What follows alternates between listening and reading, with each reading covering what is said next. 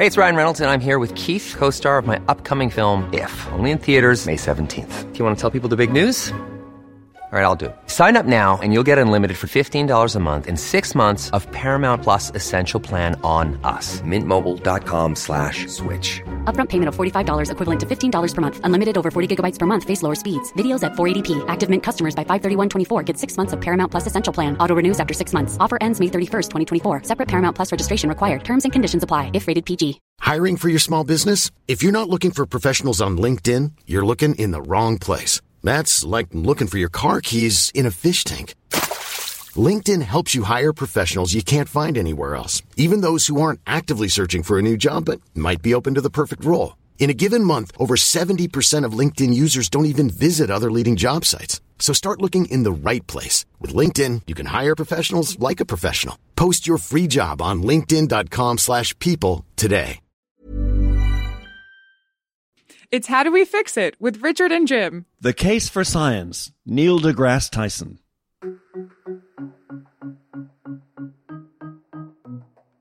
So I'm not entirely what I seem.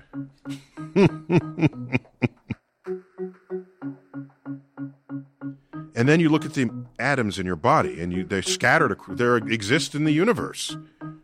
Because that's where they came from. Forged in the hearts of stars. So I've taken upon myself to be as good as I can possibly be in the service of the public's curiosity. That's what I am. I'm a servant. And I do that willingly, and I do it gladly.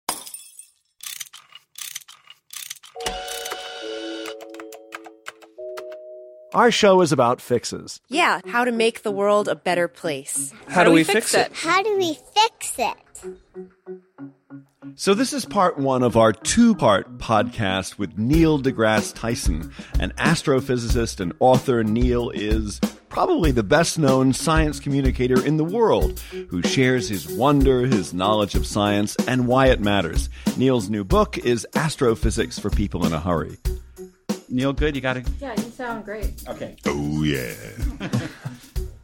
Just before we started speaking with Neil, Jim explained who we are. So, Neil, when we get rolling, I'm the resident science nerd, and I'm the ignoramus. You one of each at all places. Exactly. So, Richard, we're doing this show from a very cool location. Yeah, we're in the offices of Neil deGrasse Tyson at the American Museum of Natural History in New York. Neil, thanks for inviting us to your office. Yeah, delighted to have you in our inner sanctum. Yeah, this is where we figure out the universe. So a little closer to Earth, but not right on the surface, is the issue of space travel. And you're an advocate for NASA. You're an advocate for... No, I'm passive, so therefore I can't be an advocate. Okay, let me put it another way. I may come across as one, but wait, just to be clear, I may come across as an advocate. That's only because you asked me about that topic. I will not tell you should support manned spaceflight. What you might have heard, but you thought was that, is space exploration, history tells us, is one of the most potent forces to operate on the scientific ambitions of a citizenry. In the 1960s, you didn't need special programs to get people interested in science, to attract teachers into the subjects. It happened on its own. Why? There were weekly headlines of our journey into space, and you knew you needed the best of the best to breach the frontier of space. So now, if we send humans into space in a big way, that's expensive. Well, so then why do it? Well, if your only goal of space exploration is scientific discovery, there's no reason to put humans in space, because humans cost 50 times more than sending robots. Okay. Now, has anyone ever had a ticker tape parade for a robot? Exactly. Has anyone ever asked a robot to write their memoir of their life experience in space? Has any kid said, when I grow up, I want to be a robot? No. We have lectures here at the Hayden Planetarium, And occasionally there's some notable people that you've heard of, but there's a category of speaker that is unique, and that is the astronaut. You know why? Because when the astronaut comes to speak, people want their autograph, even if they've never heard of them before. I know of no other kind of person for which that happens. So it's a better story. Yes, but just keep that in mind as I continue my answer to this question. So now we know that innovations in science and technology will be the engines of tomorrow's economy. Without it, you can slide back to the cave, because that's where you're going to land as all the rest of the countries pass you by that understand this fact. So how are you going to improve the American economy? How are you going to stoke innovation? Well, do I just tell you to innovate? Or do I say, we're going to Mars and we don't know how yet? Count me in. I'm an engineer. Let me figure this out. We don't know how to shield against the cosmic rays. I'll get on it. We don't know how to land in this place. I'll get on it. There could be a life form we've never encountered before. How do we? I'll get on that. And you will attract the best. And you know what will happen? Evidence shows the culture shifts. You go from a sleepy country to an innovation nation, because you have to innovate to do everything we want to accomplish. And it becomes part of how we think about the world. So there's a greater sense of group purpose? Yes, great phrase, group purpose.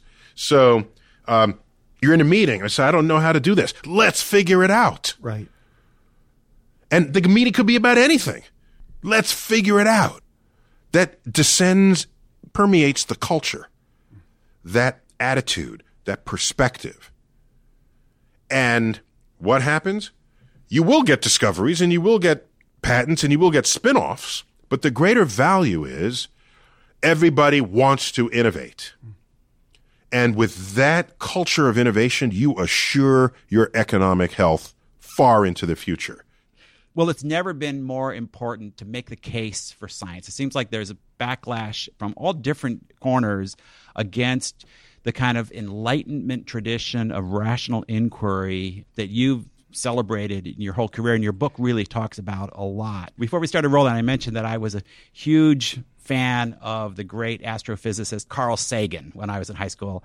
And I got a chance to see him present some research from the Mariner 9, the first satellite to orbit another planet. You also had an encounter with Carl Sagan. It went a little farther. When you were a senior in high school, you got on a bus and went to see him. Well, he invited me to come to campus. I had applied to Cornell and was accepted at Cornell. But unknown to me, the admissions office forwarded my application to him for his reaction and comment. And in response to that, he sent a personal invitation to me. He was very well known. I mean, he'd been on The Tonight Show multiple times. Itself a bit controversial. What is a scientist doing? He got backlash. He got some blowback. There was some blowback. And in retrospect, how shallow that attitude is. To think that a scientist should not go to where people, to what people tune into, and then share these discoveries, these great discoveries of modern science, especially knowing that it's NASA, and NASA is funded by a tax base that we all pay for. So he was just simply telling you what you paid for. Right. That's all he was doing. And I took him up on that invitation, got on a bus from Port Authority of New York, went up to Ithaca, and he met me outside the building. I went in, saw the lab, and we chatted. He sat behind his desk.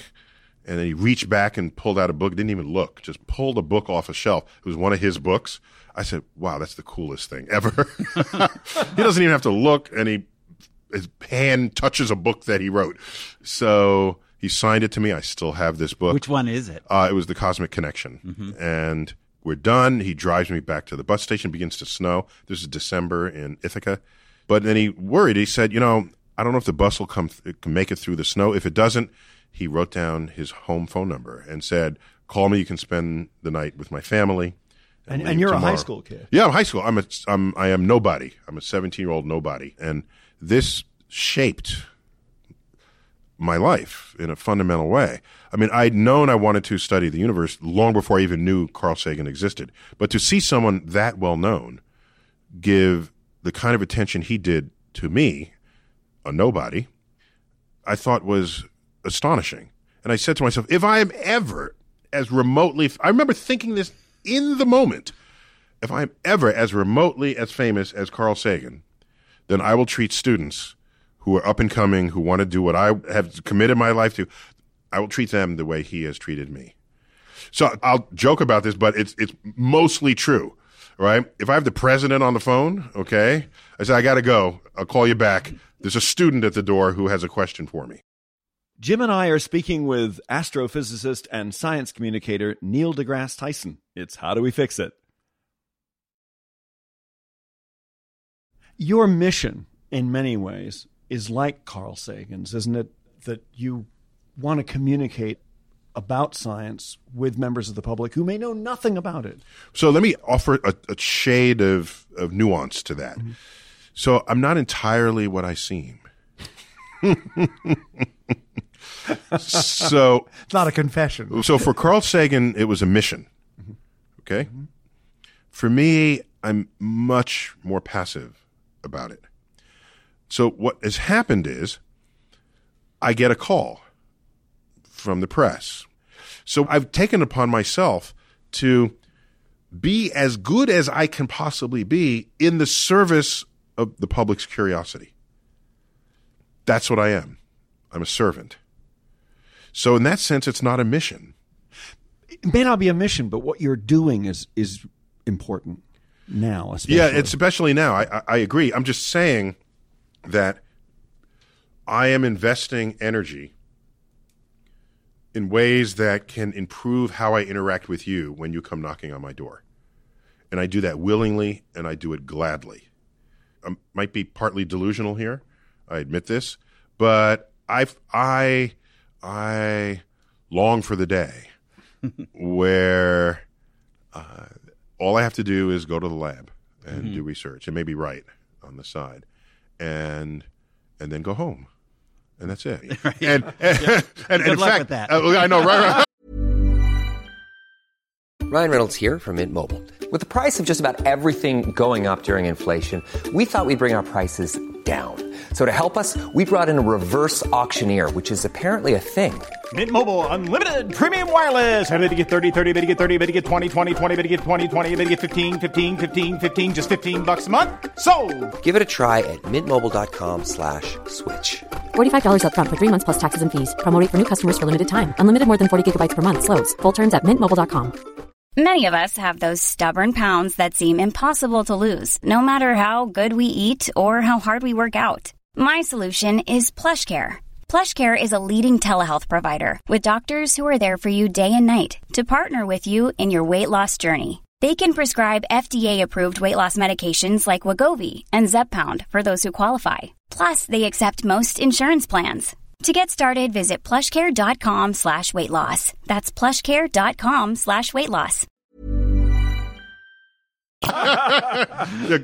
Check up on me, see how I'm doing on that. Right. That's what I want to do. So your new book is called Astrophysics for People in a Hurry. Mm-hmm. Why'd you write it? Well, so I noticed that there are people adults who are curious about the universe, but they could only satisfy that curiosity in a fragmented way. They remembered words from a headline that wafted by, like exoplanet or multiverse. They heard about dark energy, but they don't know, and they can't quite formulate coherent statements regarding it. And I said, these are people who know they like astrophysics, but don't have the time to sit down and study it the way a student would study a course or curriculum. So I said, let me write a book just for them. And I tried it, every few pages, there's some mind-blowing stuff. And let me give you one quick example, unless you had a list of them. I don't know. You got notes in front of you 5 pages long. I know. I don't know. Wait. How are we going to ask all these questions? Okay. So one of them was the final chapter, the 12th chapter, is titled Reflections on the Cosmic Perspective, which is my attempt to free you to think of what this world looks like when you are empowered with the knowledge of the size and scale and majesty of the universe itself. When you explore the universe, there is no room for your ego. And I'll give you an example. You think you're like, well, we're humans, so we're in charge of the earth. And I remind you or alert you perhaps for the first time that 1 linear centimeter of your lower colon contains more bacteria living and working there than all the people who have ever been born. Wow. Ever been born. So what are you to them? You are a dark anaerobic vessel of fecal matter. And nothing else about you matters to them. And if you get them angry, they will let you know this. Then they're in charge, not you. Okay? So a cosmic perspective can come not only from the universe, but in that particular case, from biology. That's where you learn we're not greater than these microbes. We are sharing the same body with them. Should that bring humility? Yes. Yes. Yes. It will erase any hubris we carry with us as humans. And so you realize that you are not only sharing the same vessel called the human body with these microbes, you need each other. Mm-hmm. So one is not greater than the other. We are participants in an ecosystem. And then you look at the atoms in your body. They're scattered. They exist in the universe because that's where they came from, forged in the hearts of stars that have exploded, scattering this enrichment across the galaxy, landing in gas clouds, which then collapse, form stars, and have the ingredients nitrogen, oxygen, carbon, silicon. These ingredients comprise life as we know it. And so you find out that, no, you're not special because you're made of all the same ingredients as is most of the rest of the universe. Is being different the prerequisite to being special? It is in our own definitions. I'm special because I'm smarter than you, or I'm faster than you, or I have more talent. This is how we think about life. But in the universe and in a cosmic perspective, maybe you're special not because you're different, but because you're the same. It's a fundamental idea of science that the same laws apply everywhere. Yeah, and Newton talked about this. Yes. I know you're a huge fan. Me and Sir Newton Isaac go way Newton. back. We go way back. But, it seems like an obvious point that gravity and chemistry are the same everywhere, and yet it allowed us understanding that a certain element has a certain signature in the spectrum has allowed us to open up understanding of these incredibly distant and ancient formations all over the universe. Yes. And just to be clear, no, it's not obvious that the laws of physics on Earth are the same everywhere. Well, actually, the ancients didn't believe that. Right. Why would you think it would be different? So it had to be experimentally verified that what goes on Earth and what we discover on Earth is duplicated by what goes on other planets, on other stars, in other galaxies, not only across space, but across time. And what a triumph of the human intellect to recognize this fact.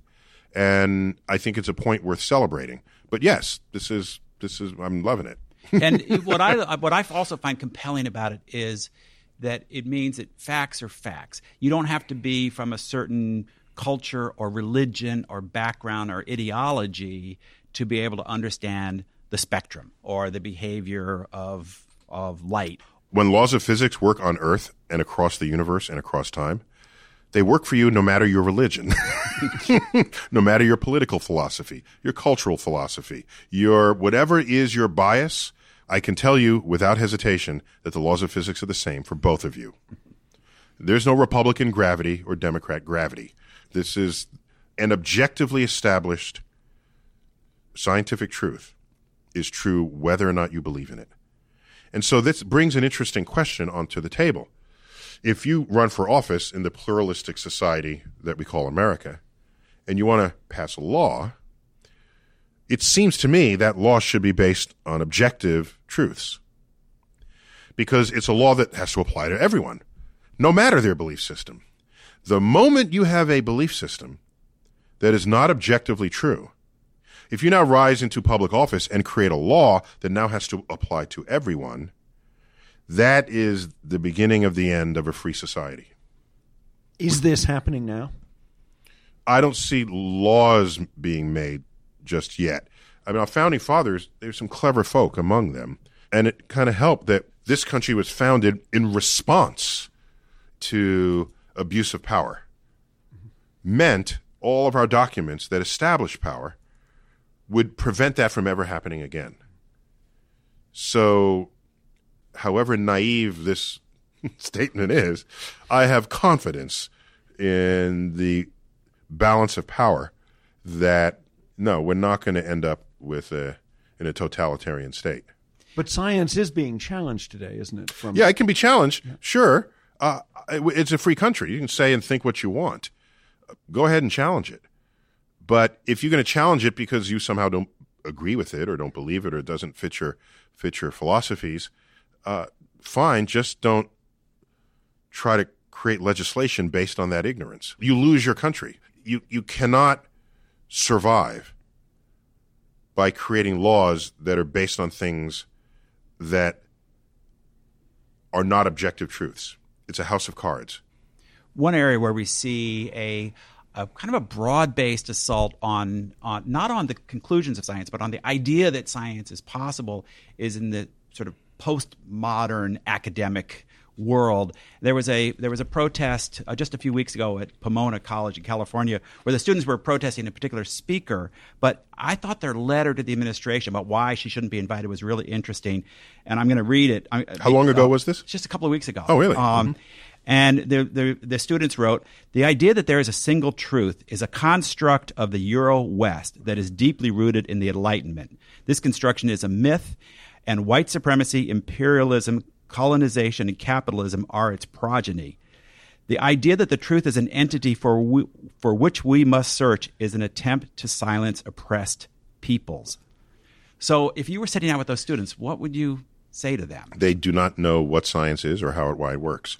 So there's something missing in their education. They don't understand what science is, nor how and why it works. If they did, they could probably get away with a fourth of that letter, but 3/4 of it makes no sense in the context of reality. This is a truth that you establish by observation and experiment, no matter who does the observation and experiment. That cannot possibly be a Euro-Caucasoid, Anglo, no. Patriarchal. No. Yeah. Right. The patriarchy. Did they leave that out or was it in there? It's probably in there. Yeah. It's got to be in the list. So that's how and why science works at all. Okay.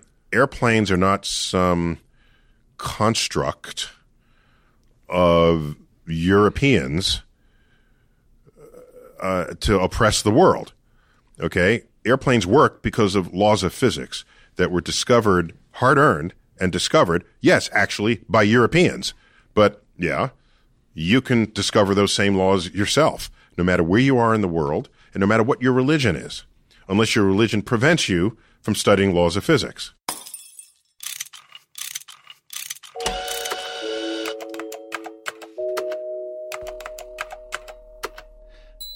Neil deGrasse Tyson. To me, that sounds like a pretty good argument for why America needs to send a lot more astronauts into space. Jim and I will be back with Neil to discuss this and much more, including the argument for why the future of pure science research is so crucial to our progress and even sense of unity as a nation. Thanks for listening. Part 2 of our interview with Neil deGrasse Tyson is our next podcast.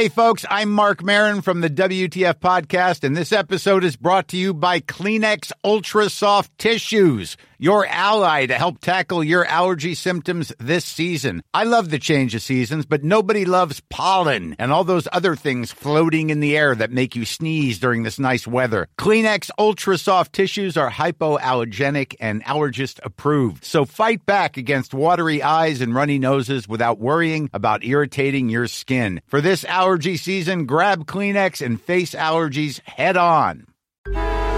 Traffic jams, tailgating, pile-ups. Ugh, the joys of driving. How could it get worse? The federal government wants to have a say in what you drive. That's right.